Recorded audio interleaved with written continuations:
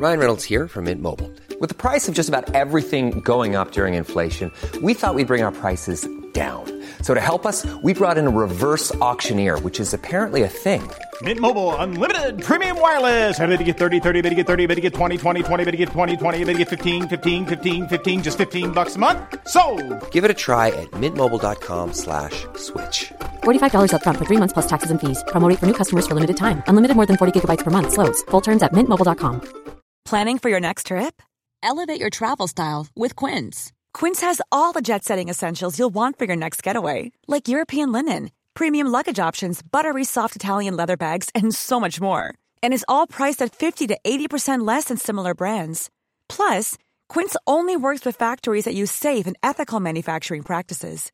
Pack your bags with high-quality essentials you'll be wearing for vacations to come with Quince. Go to quince.com/pack for free shipping and 365-day returns. Welcome to the Two Norries podcast. This is the first podcast since the second lockdown. And as always, James, my co-host. And today we have a special guest. His name is Donald Clifford. And Donald's going to talk about his experience with addiction, recovery, education, and he's also going to speak about his job at the moment, which is a psychotherapist, and he works as well with the sexual health organisation. Yeah, Sexual Health Centre, yeah. So I'm going to pass you off to Donald, and how are you getting on? Nervous now, Tim. Yeah, I'm good. I'm a small bit nervous, as you can see, but okay. You know, I think it's taken us a while to get up here. Yeah. So I think this was building for a while. But look. Yeah, we this was organised many moons ago, and we've a lot of cancellations, and just life happens when you're busy making plans, so. But relax into it. Yeah. You're amongst friends, and all that. Yeah. But if you want to tell us about who you are, where you're from, for people that don't know you. Yeah.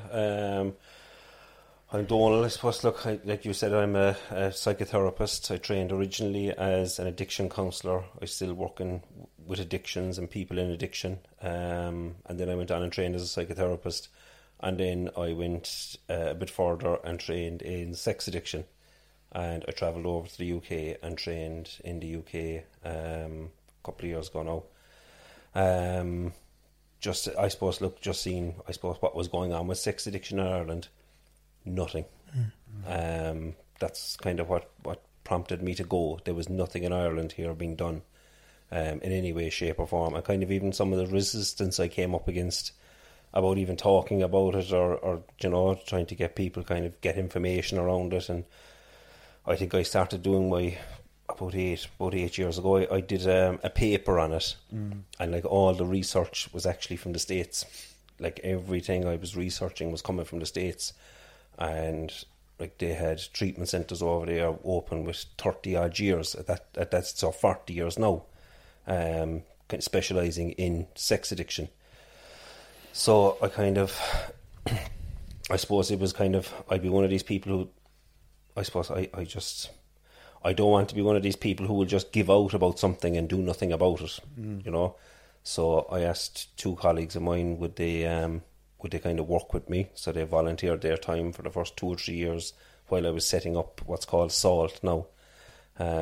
What's the SALT? SALT acronym for? Is Sex and Love Therapy. It's a good one, isn't it? Yeah, I like the love part as well. I'm going to cut the two of you short here now, lads, because you're after getting to the end of the podcast already. We're going to get to the start of it. So we'll just go back to the beginning again, don't we? And we'll just talk about what it was like growing up for you, because your story in addiction is very, very important as well. Yeah, I shot through that part, didn't I?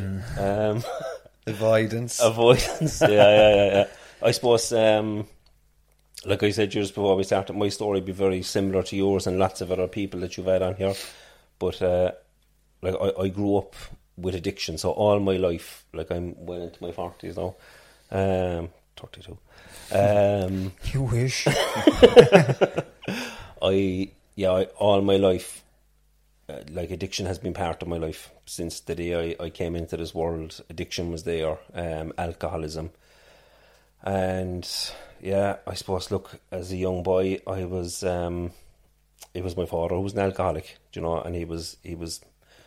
Look, my experience of it was he was an extremely violent alcoholic. He wasn't just a fall down drunk. He was. It turned him into something that I just, you know, I don't think words could describe it, but that's the kind of alcoholic he was. I suppose that was the norm for me. Like, I think we discussed it before, like our worlds become normal to us. We normalise it. This is what goes on.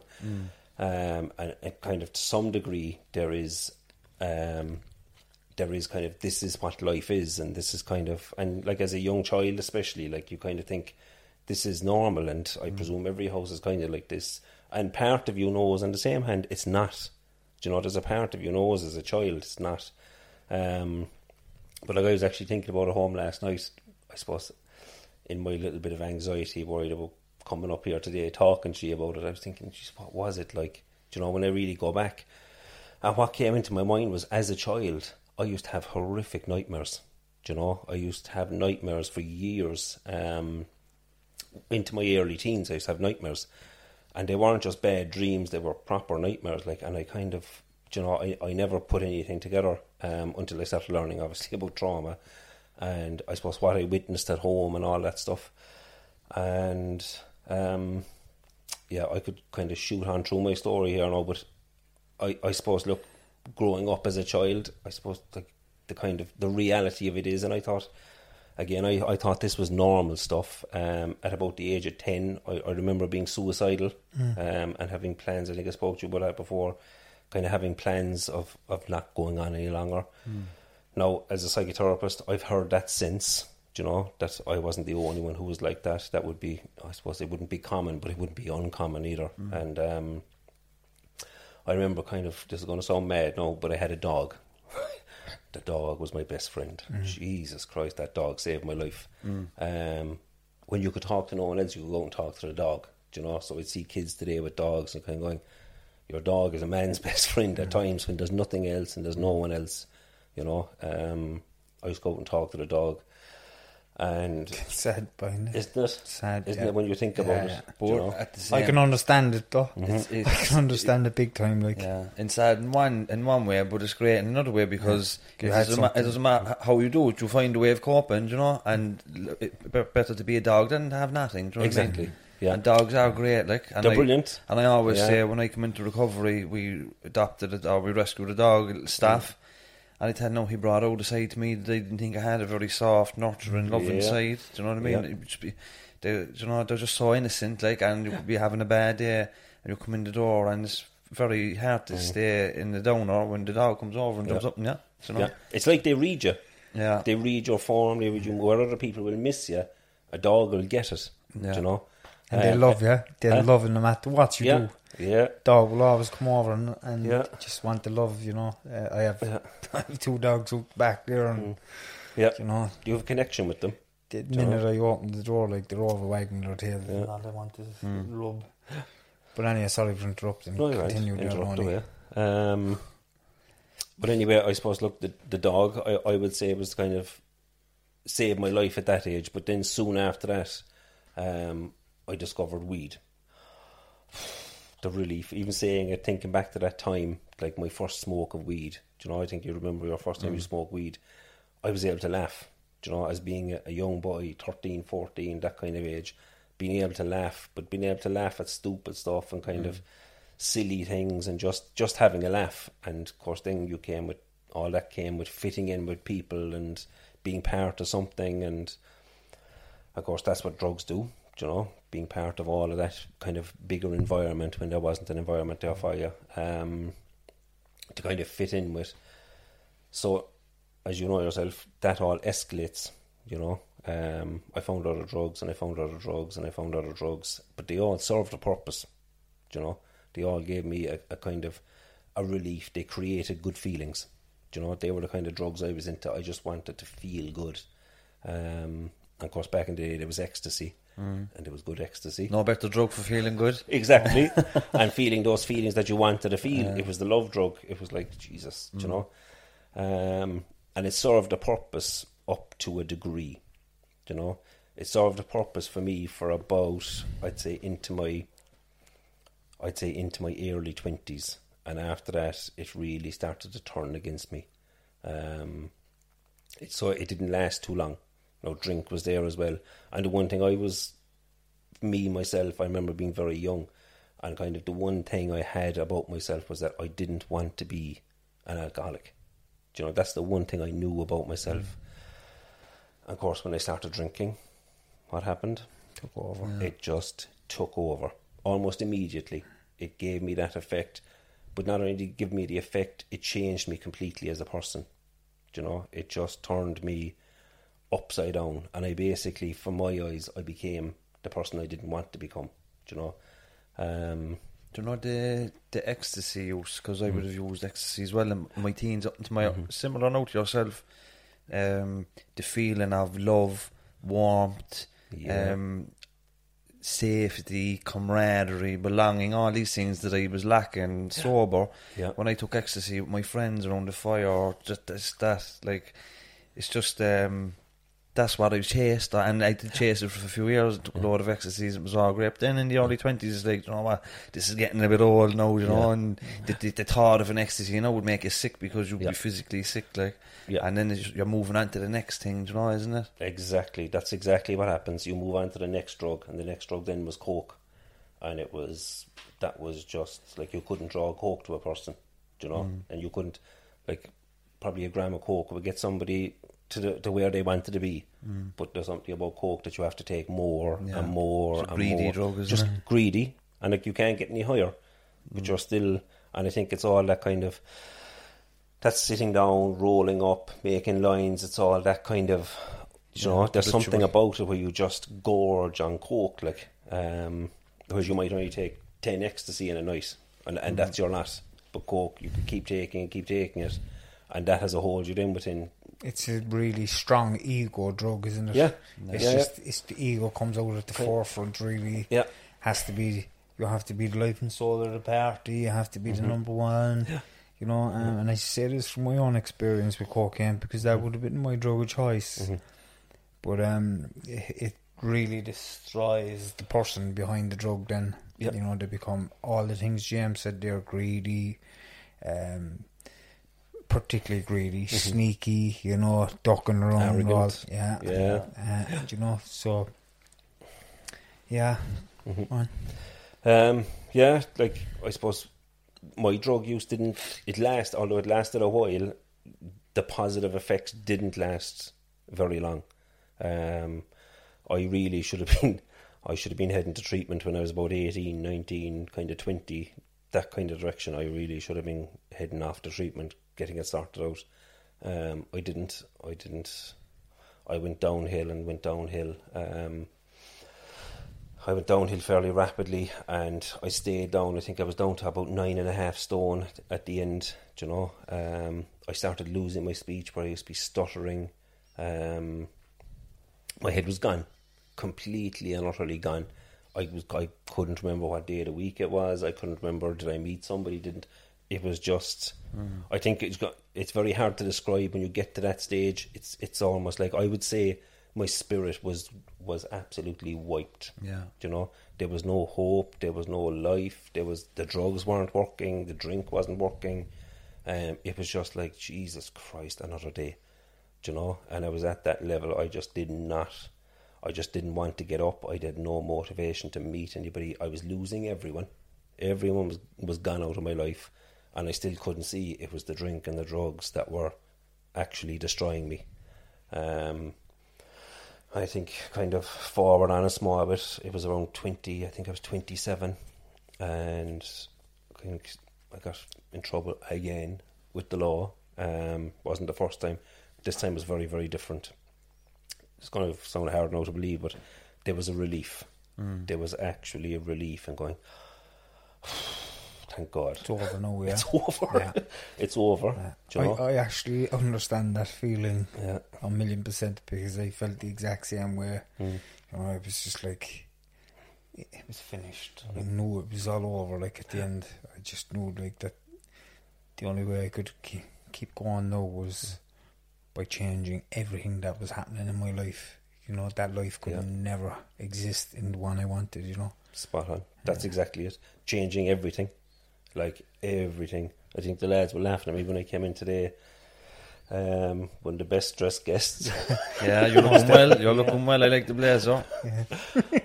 I had to change everything. And it took me time, because I still kind of had that attitude that I never wanted to have. It's just something that I kind of grew into.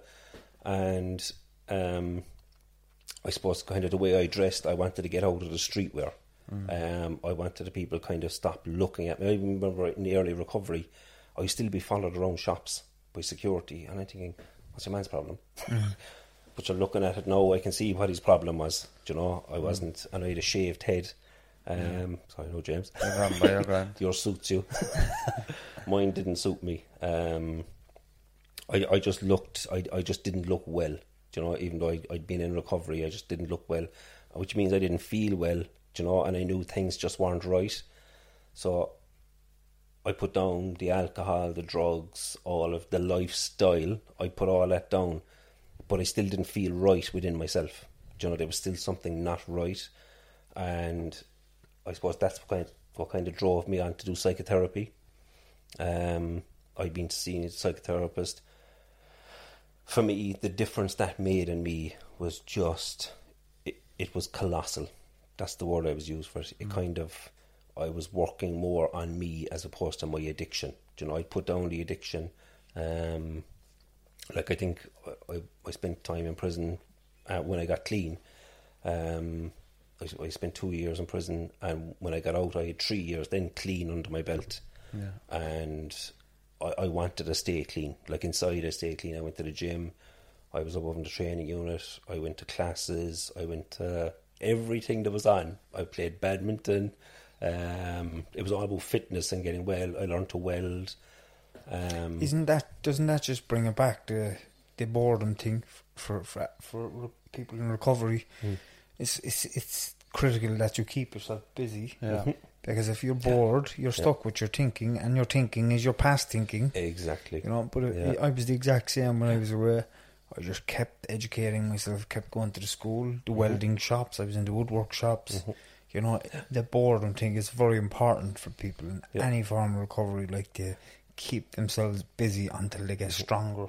Yeah, you know. And I remember years ago, my dad was in the training unit, and it's much different to general prison. Do you want to explain to the people that haven't a clue about prisons the difference between Mountjoy itself and Mountjoy training unit?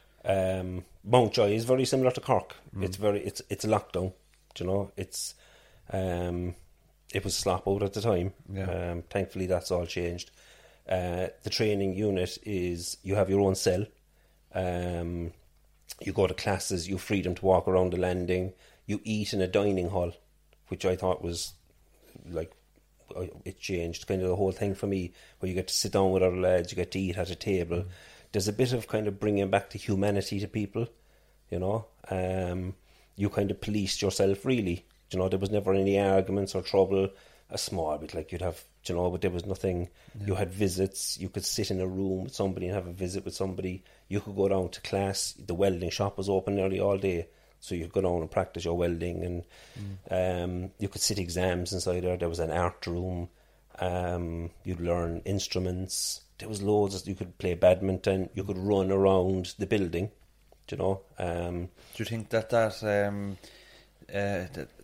prison setting better suited you for reintegration when you got back out? 100%. It's a pity it's closed down now. I know. Is it? Yeah. Yeah. And did they put anything in its place? I think there's something in there, but it's not. I don't think it's. I heard something about like a prison for older people or something like that. I think so. Yeah. But anyway, it's way better than your general prison. Yeah. Because like, I was clean when I went in, and I wanted to stay clean, and I went to the meetings inside, the AA meetings and NA meetings, and they were really promoting recovery for people, you know. So there was a lot of us inside there. The majority of us inside there were in recovery to some degree. So I enjoyed it inside there, you know. No, that's an awful strain. It's relatively speaking, like, as much as you can enjoy prison, like. Exactly. In comparison to Cork prison, there was no comparison. No, you were still doing your time, and you still missed your family, and you still had all of that. You were still locked up, but you know, you could benefit from it.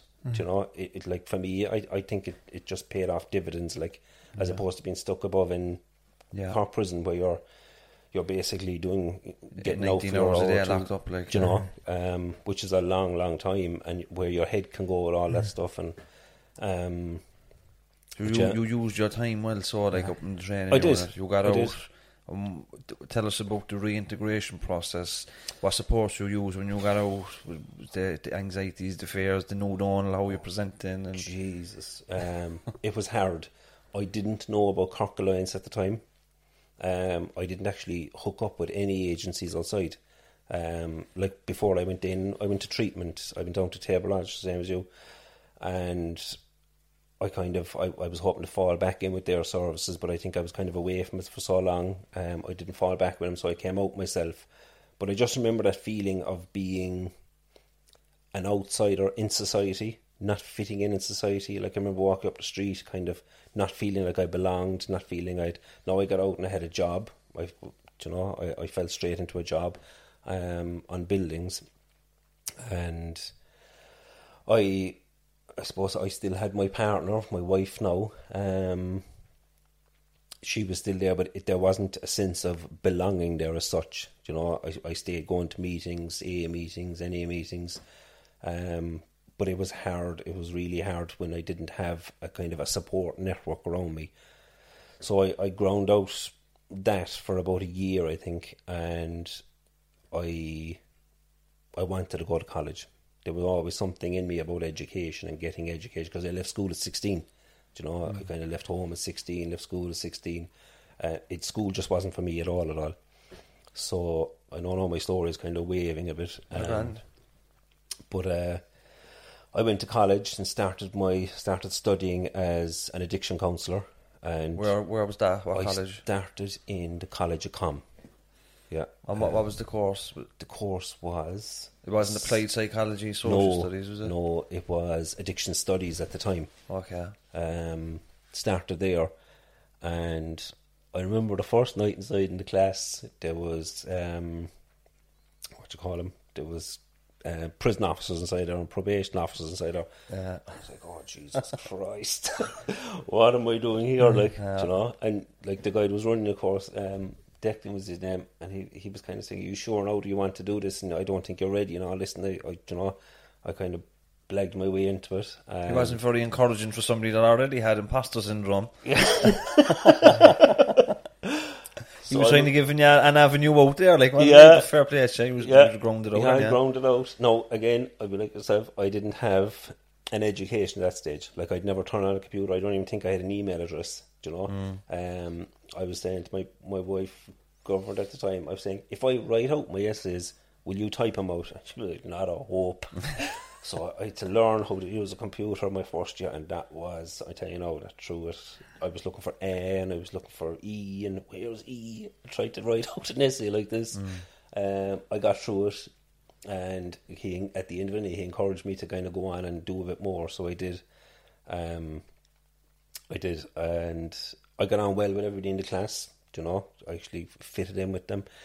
I think anyway, they could be thinking something else, but I enjoyed being with them. Like, so I went on then and studied psychotherapy after that, just to keep the college thing. I didn't really know what psychotherapy was. It was just counselling to me, you know. And I think that was kind of the real kind of defining change in my own recovery. Where did you go to do the psychotherapy? I went to CIT. I went out to CIT. Talk a little bit about that course, Donny, in terms of what it can do for a person on the course in their own, say, recovery and personal growth. I think from my experience of it, it gave me more of an understanding of where I came from. It gave me more of an understanding of what happened. It definitely helped me repair some of, I suppose, my own unresolved issues, or at least it gave me a good start on repairing. There's a lot of group work involved in it, and like a lot of it is your own reflection on yourself and your own process. Like there's a lot of group therapy in it. I loved it, absolutely loved it. Now, it brought up bucket loads for me, so there was a lot of there was a lot of tears going through that course, especially in the first 2 years, maybe even third year. There was a lot of tears because it's all your own stuff, and kind of, because how can you help somebody work through their own traumas if you haven't dealt with your own first? So that makes sense. Yeah. That by the time you graduate, you've got a ton of personal development under your belt. Yeah. A fortune of it, and you get a fortune out of it, and you have to do so many hours yourself of your own personal therapy. I think you have to do about 25 hours a year.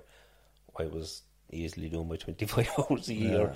I just got suckered into therapy where I could see the benefits of it. I could, it was having, like, whereas when I was doing the addiction, it was all about the addiction and the damage I'd done and having to stop. And at the end of it, I was almost left with, Jesus Christ, it was almost all my fault, becoming an addict. That's kind of what I was left with. I know that isn't it today. But that's what I was left with. I'm just a bad, horrible person. And then I started doing the therapy, and I started looking at myself, and I started understanding what did happen. What actually happened in my life that turned me from the small child I was into the person I'd become, that I absolutely hated. I hated the person I'd become, I took no enjoyment out of being that person. That's a normal thing for a lot of people in addiction. Like, they have that belief that they're no good, that they're bad, that they're not worthy, because that's how I felt as well, and sometimes that unworthy feeling can pop up here and there again, and I have to catch it and say, no, hold up a minute, I know where this is coming from now, let's just put you to sleep for a bit, because I know I'm worthy, because what I'm doing at the moment is just trying to live a life, an honest life, and do the best I can, It takes a good therapist or counsellor to help you see your self-worth, because like that I would have went into treatment with no self-esteem, do you know what I mean, a very poor self-image and all these things. But when I come out of there, I had a bit more mass in myself, and I had a bit more like, what, you can actually, you deserve more from life, James, you know what I mean, you're not as bad as what you thought you were, and maybe you have a bit of potential, like, but it took 6 months intensive therapy in a residential centre for me to get to that point, you know what I mean? Yeah. So it's very hard to do it on your own. Very hard, yeah. I don't think you would be doing it on your own. Yeah. I think that's what happens, is a lot of people try and do it on their own, and they try and just go to, we'll say, the likes of AA or NA, and really it's the messages, and for me it's the felt sense of it. Like, you can say, okay, I can work it out in my head, I'm not a bad person, but you can still have a sense of, it's about living it, isn't it? And it's like the shame and that felt, it's ingrained inside me, and I keep pointing here because it was there. It's your inner cores, isn't it?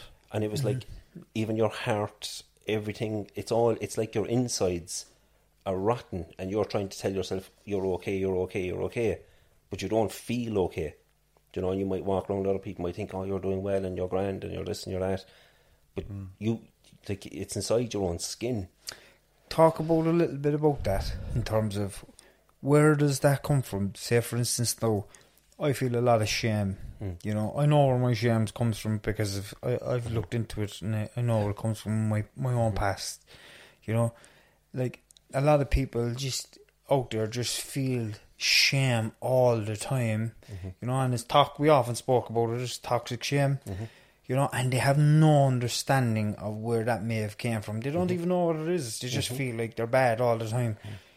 Where does it really come from, and when, and what age? And I suppose it's like, what age? For me, some of this stuff goes way, way, way, way, way back. Like, even before your birth. Yeah. Some of it goes back to your grandparents, your great grandparents. All of that stuff gets passed down. It doesn't necessarily have to be yours. Messages can get passed down. It could be something about your family. Like, I'd have something about my family. That it just, and it's not even mine, and I know it's not mine, but it's still there. And then when there's stuff passed down, you pick up more of it, and somebody looks at you wrong and goes, okay, they know something about me, and you kind of, they don't like me, or there's something wrong with me, and then kind of that gets played out as well. I think that was my sense of where I grew up.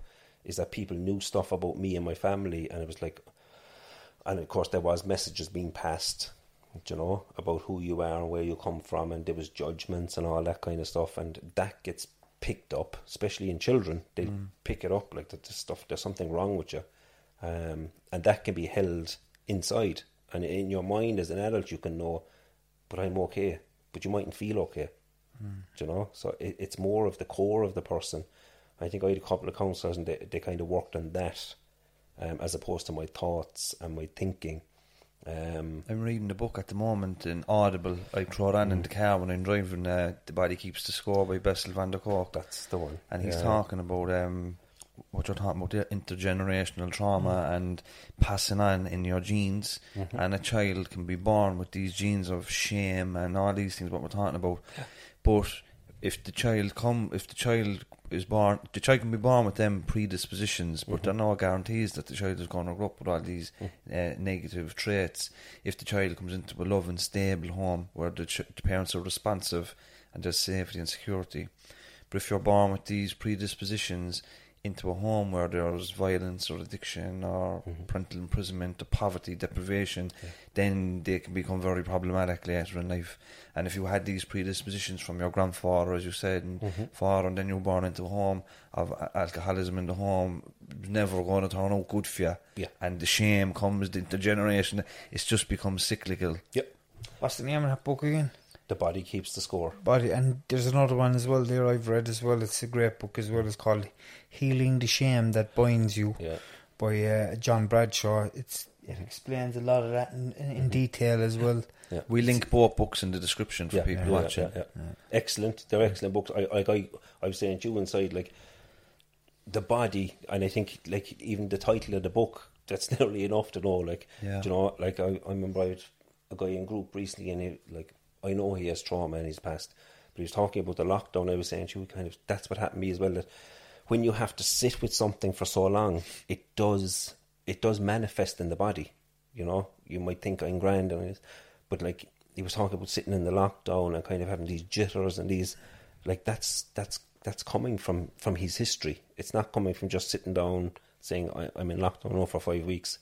You know, it gets stored in the body. You know. And another thing there, that the body just doesn't want to sit still either. The body wants to be kept busy, and if you're in a lockdown and you can't go to work or you can't socialise, a lot of that stuff. That's why there was so many people suffering with their mental health, in my opinion. It's because they were so busy all along, and now all of a sudden they have to sit still, be at home, no social interaction, and they're having to sit with all these feelings and emotions, and it's a tough thing to do. It is. And even at the moment, the government has stopped releasing figures for suicides in Ireland. Now, there's going to be, the world industry is going to be a huge number of suicides at the end of the year. Yep.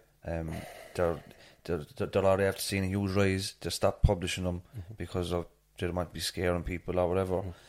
And I'd say if they can avoid it at all, car crashes, drownings, overdoses, they won't class them as suicides. But even accepting all them, even they probably will make for bigger numbers if they're added in. But as far as we know, suicides due to COVID are through the roof in Ireland, and it's like we have to find a balance between managing the risk of COVID and then the mental health is just as bad, if not worse. You know, but we're not finding the balance at the moment. No. But look, we digress, Donald, and we'll come back to you. I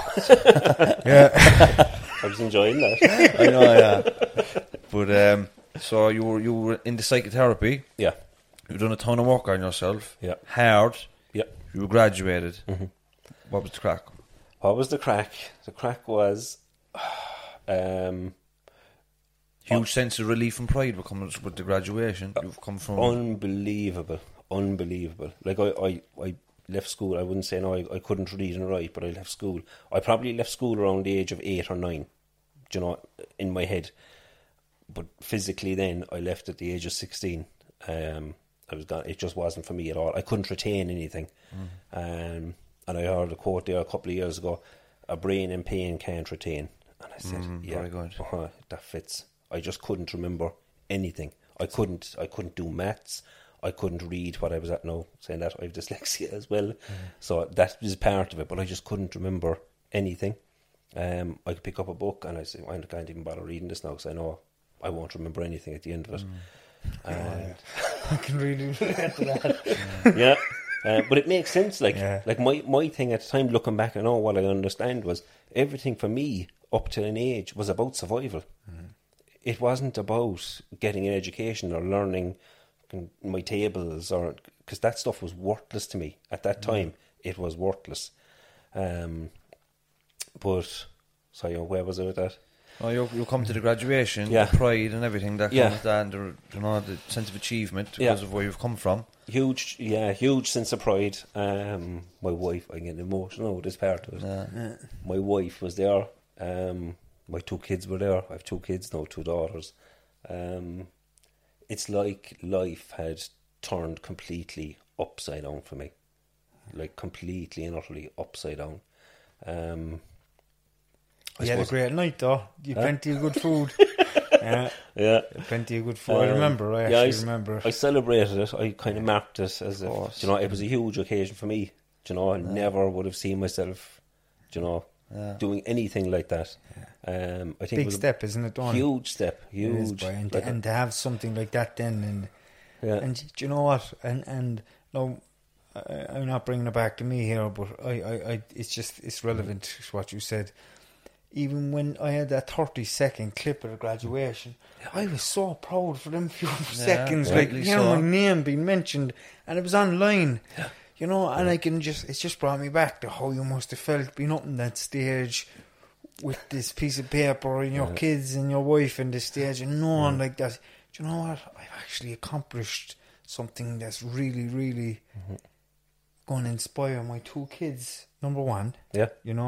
And everybody around me to follow, to see what I'm after doing. They could do the exact same. I think that's marvellous. That was it, yeah. And the people watching, Timmy was fucking off his fucking game. And everybody knows Timmy for being off his game. But now for him to become so settled and calm, so to be graduating from CIT, it just shows why anybody can do it. If you want it. Yeah. If it's what you want. If it's what you want. For me, it was burning inside me that I wanted to go to college now. Again, never thought I could have done it, and even when I was doing it, didn't think I was going to make it to the end. And just that sense of pride and achievement, thinking, I think I'm 18 years clean in January. I am 18 years clean in January.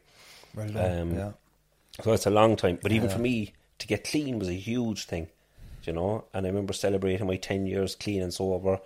But then kind of to do college was just... It was, for me, it was fucking massive. It was just one of the biggest things I think I could have possibly achieved. I did that, and that kind of drove me then to go on and do a bit more. Now, it's still, being honest about it, there's loads more I want to do. Lifelong learning. We don't ever stop. It's an inquiry, and it's you're what's the word I'm looking for? You're inquisitive and you want to learn. You're curious. You're curious. Once you start learning, you get the bug, and you're a therapist. You want to be a better therapist all the time. You're coming up against, or you're meeting unique people, unique experiences, and things might throw you, and you want to read some literature on that. And studies are always coming out. And so I'm the same. I'm always learning. I'm always reading new stuff. So if I can just bring it forward a little bit. Yeah. How did you get into the sex addiction? That's fairly niche, and in Irish society, conservative society, where we don't talk about sex really, sex addiction, it's fairly niche here. So, if you want to talk a bit about that, I did a bit of a training on it, a 2-day workshop, and it got my interest. Again, I have 2 daughters, and I think at the time, one of them was only kind of just born. I think she was born, but I definitely had 1 daughter anyway. It was around that time. I think I had 2 daughters. They were very, very young. And kind of what I learned in the 2-day training, I was saying, oh shit, we're in trouble. As a nation, we're in trouble because there's nothing here. I remember asking 2 colleagues, where do we send people in Ireland for sex addiction? They're kind of going, there's a 5-week program in Dublin, that's about it. And then you come back outside, what? And it was very expensive. I was saying, what about the normal kind of everyday man on the street who can't afford 10, 12, 13 grand to go away for 5 weeks?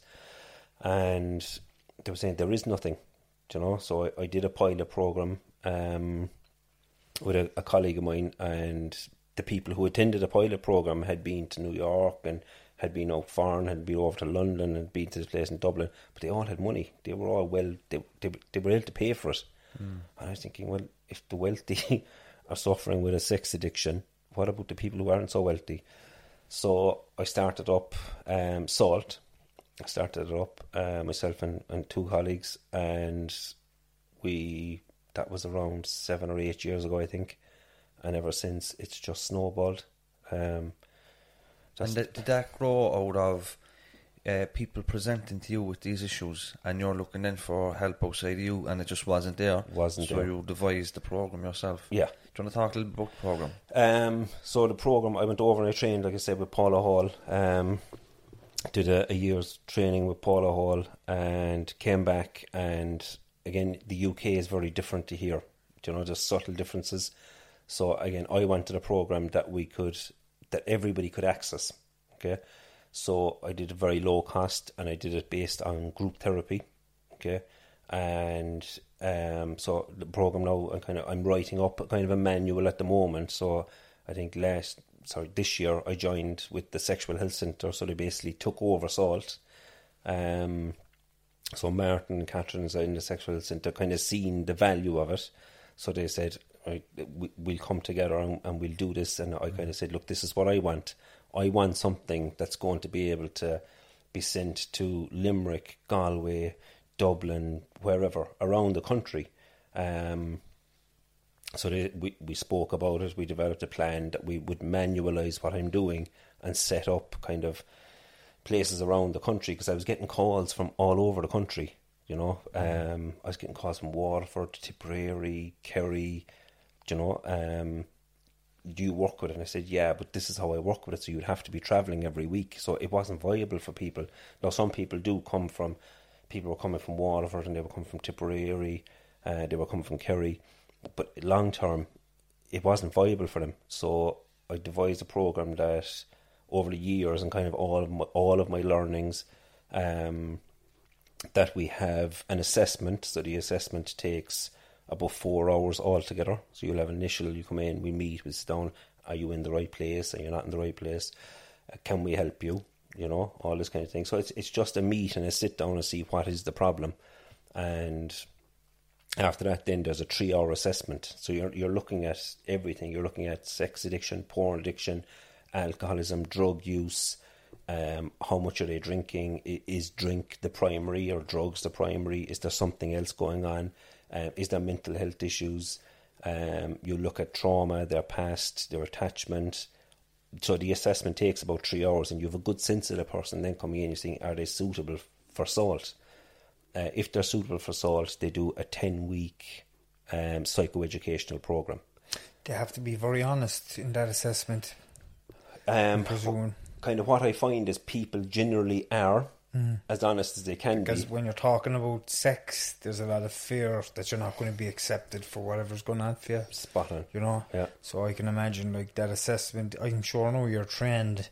They kind of get a little bit of a just about people, even though they're not telling you everything, and you can understand them.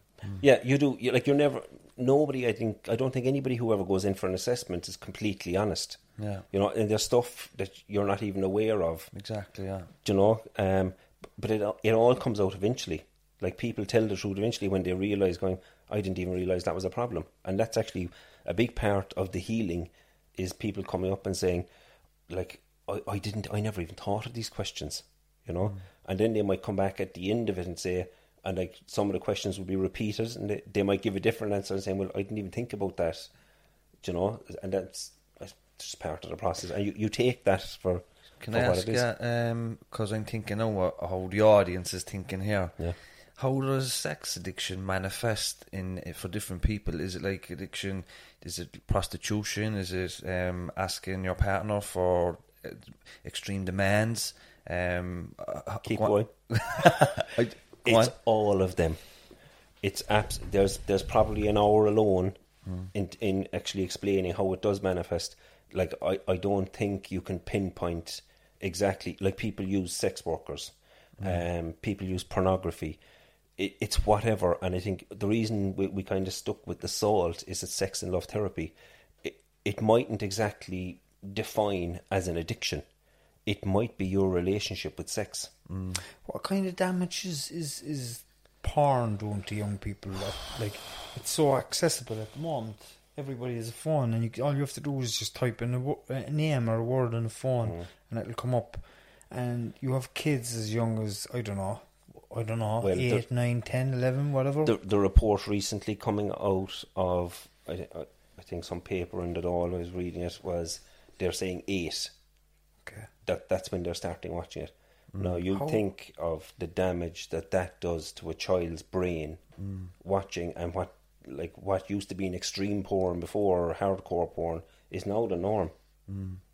It's now the norm. So the effect that's had, like, a lot of the people that I'd be working with today would be in our age group. Yeah. When back in the day it was a magazine, and the effects it has had on them. But now I'm starting to see more and more younger people, and they had access to internet. No, because years ago, if somebody in the estate had a video, it might get passed around, or a magazine, you know. Magazine. But now if a child has a smartphone with Google on it, they're exposed to it, you know. Unless you've restrictions on the phone, anything. And I've heard anecdotally from a nurse of young adolescent girls coming into the A&E with rectal damage because of anal sex with no lubricant. Because the boys are looking at the porn, they think that this is appropriate behaviour, and this is real life, and this is what we can do. Yep. There's research done in the States actually to back that up in some of the universities in the States, that's what girls are presenting with. So I think Ireland, and kind of a motivator for me to start SALT was that, and kind of the reason I joined up as well, I kind of myself and the Sexual Health Centre joined up, was that we can see what's coming, you know, and I don't want to think that we're going to be 10 years down the road thinking, shit, like we should be doing something about this. You know, I want us to be kind of ready for what is going to be coming, because it's here now. It just hasn't really, like the way I'd look at it is, we had no advertising, not a card, not a flyer. We had nothing. I think only recently the Sexual Health Centre did put out some social media, but at that stage we were almost practically full anyway, and people were still coming, word of mouth. You know, so like it's already there. It's concerning, but I think where do you see it in 5-10 years time?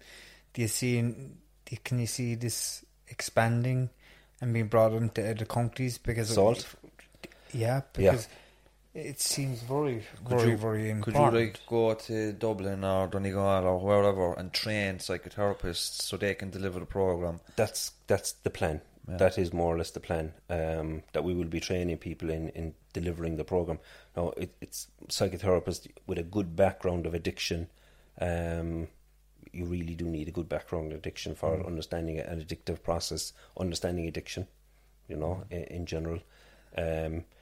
Like the way I kind of set this one up is there's almost 4 legs to it.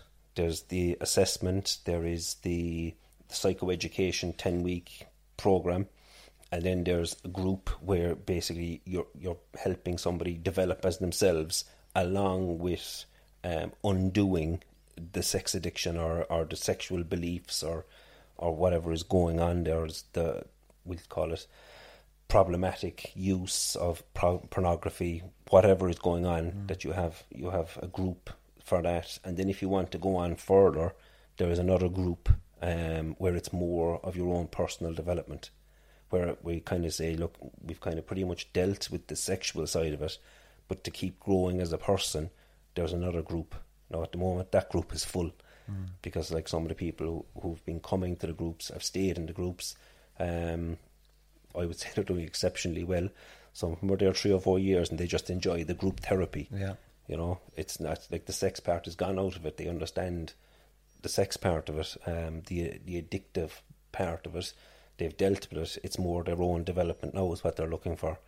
And the group, as it sounds to me, being in a group like that and talking about whatever's going on for you, you know, it helps the people in the group to feel like they have a relation You know, they're not their own. You know, it sounds fantastic. It's like an AA group you walk into, but AA is AA. But as James said earlier, sex in this country, it's like you don't talk about it. No. You know, there's a lot of shame surrounds it. You know, I think that may as well explain why the people in your group tend to be in their 30s and 40s, because you have to have a certain level of maturity to address it, and we might find it hard to get the most at-risk people, which would be the younger people, to come in, because it's such a hard thing to talk about for them. I have come across a few, and they've been very open, but only because to the point of where their minds have gone. Because they're kind of at that, when we used to talk about rock bottom, John, we used to hit our rock bottom, you say, a person doesn't have to be at rock bottom, but it's when people have gone to that place where I just can't take it anymore, and they can see the damage it's doing. So people are coming younger. Can I bring up a couple of taboos? Do. Paedophilia, rape, these type of things. Do people present to them with you? No. Salt is very different, okay? Yeah. So, like, Patrick Hearns had 3 levels, okay? The 2 you've described there would be in level 3. We don't work with level 3. Yeah. That's beyond our realm. Very specialist, like. It's very specialist. We'd work on people with what we say level 1, you know, or maybe some degree of level 2, where it's kind of exhibitionism, that kind of stuff, where people are just doing things that kind of impulsively or kind of just, you know, risky behaviours. Yeah.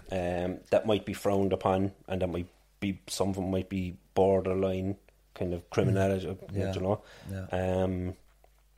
But yeah, generally it's level 1. So it's pornography, visiting sex workers. It's kind of, even though that's not criminalised. a lot of the stuff in level 2 and 3 anyway, they'd be probably in prisons. People would be working on that. Exactly. You know? Yeah, and a lot of sex offenders, when they come out, they do probation service, and a lot of it is addressing what you do maybe in them, within the confines of the sentence.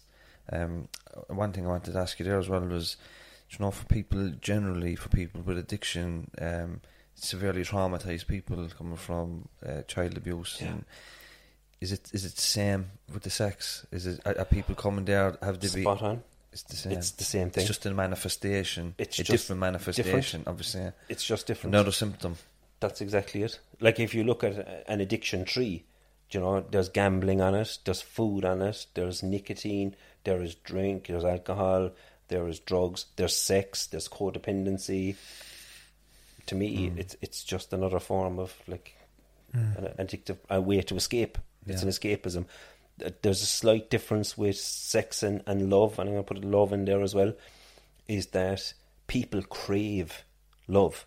So underlying, and part of the assessment is, and it has come up with everyone I've assessed, underlying their craving for sex or sexual acting out, or even sexual avoidance or sexual binge purge, there is this longing in each one of them for love, to feel loved.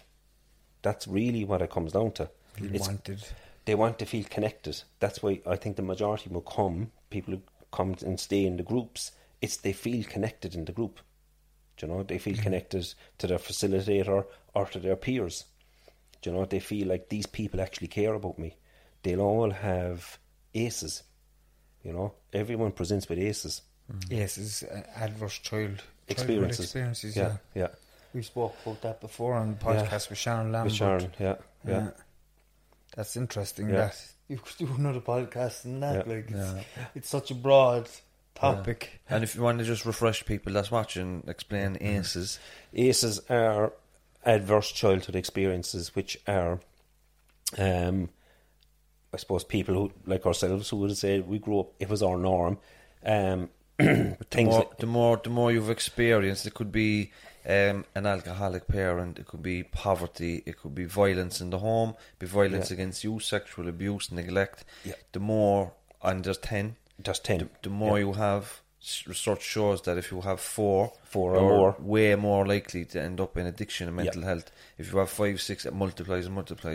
So the more you have, the more likely you are to chronic illnesses, all that sort of, Yeah. So the people that are presenting to you would mark high on the ACE scores. Yeah, they'd all have ACEs.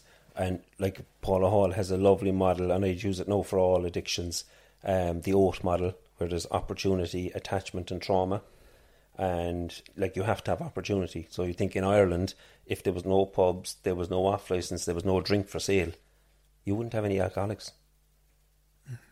You know? No. So there has to be opportunity. But now, since everybody's walking around with mobile phones, there is more opportunity to access pornography. Yeah. So you're going to have more people addicted to pornography. They'll use it. They'll continuously use it because it's in their pocket 24/7.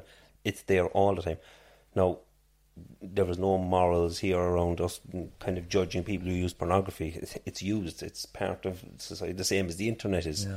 But for some people, it's like alcohol. Some people have no problem with alcohol. Other people do. You know? So the opportunity is there. Attachment then, how you attach or didn't attach to your parents or parental figure, that would be there. So they'd have attachment, what we call attachment deficits. And then trauma. But trauma is huge in all the people I meet, and like I would do an ACEs with everyone, and everyone shows up with ACEs. You know, I remember doing it with Jay years ago when I would have worked with Donald as well years ago. Yeah. He would have worked as my psychotherapist for a bit, and we done the ACEs as well. And for me, it was something new, but it also helped me to understand a little bit about myself. Yeah. You know, it helped me understand why I felt and was the way I was, you know.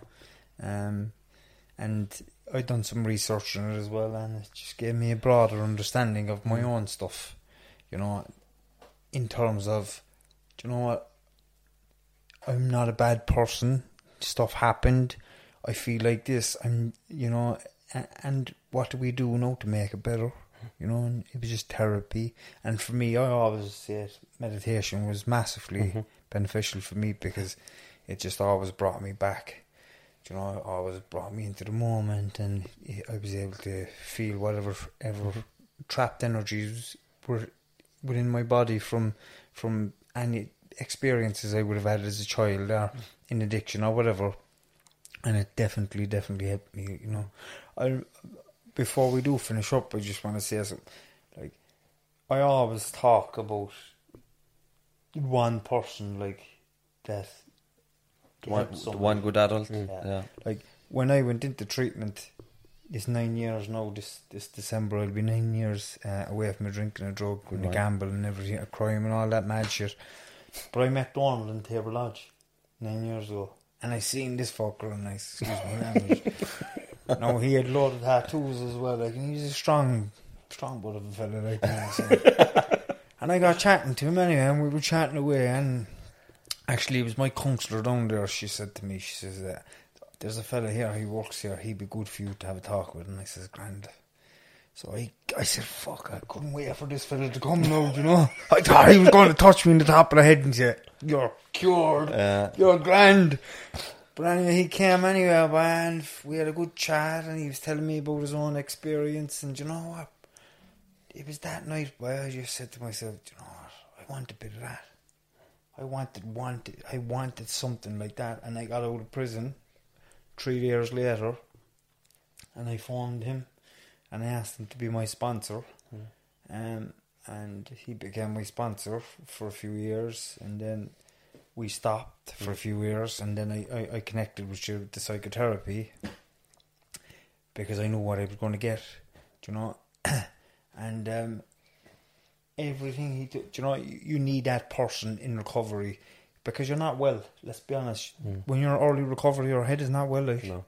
You need that one person that you can look up to and listen to. And if he told me to cross the road and jump in front of a car, like, if I thought it would help me on my road to recovery, I would have done it. Like, I would have done it, and you know, I'll forever be grateful for that.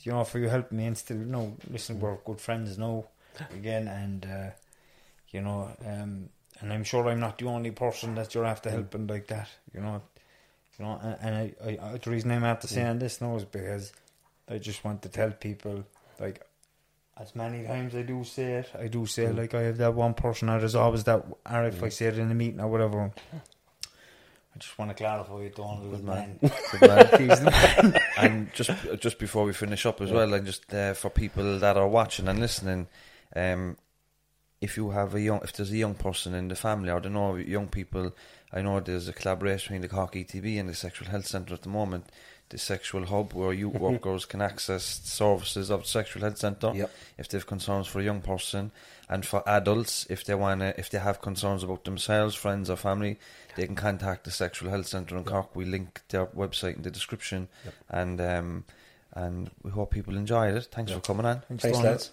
Thank you. Appreciate it. And we'll see everybody next week. Thank you. Man.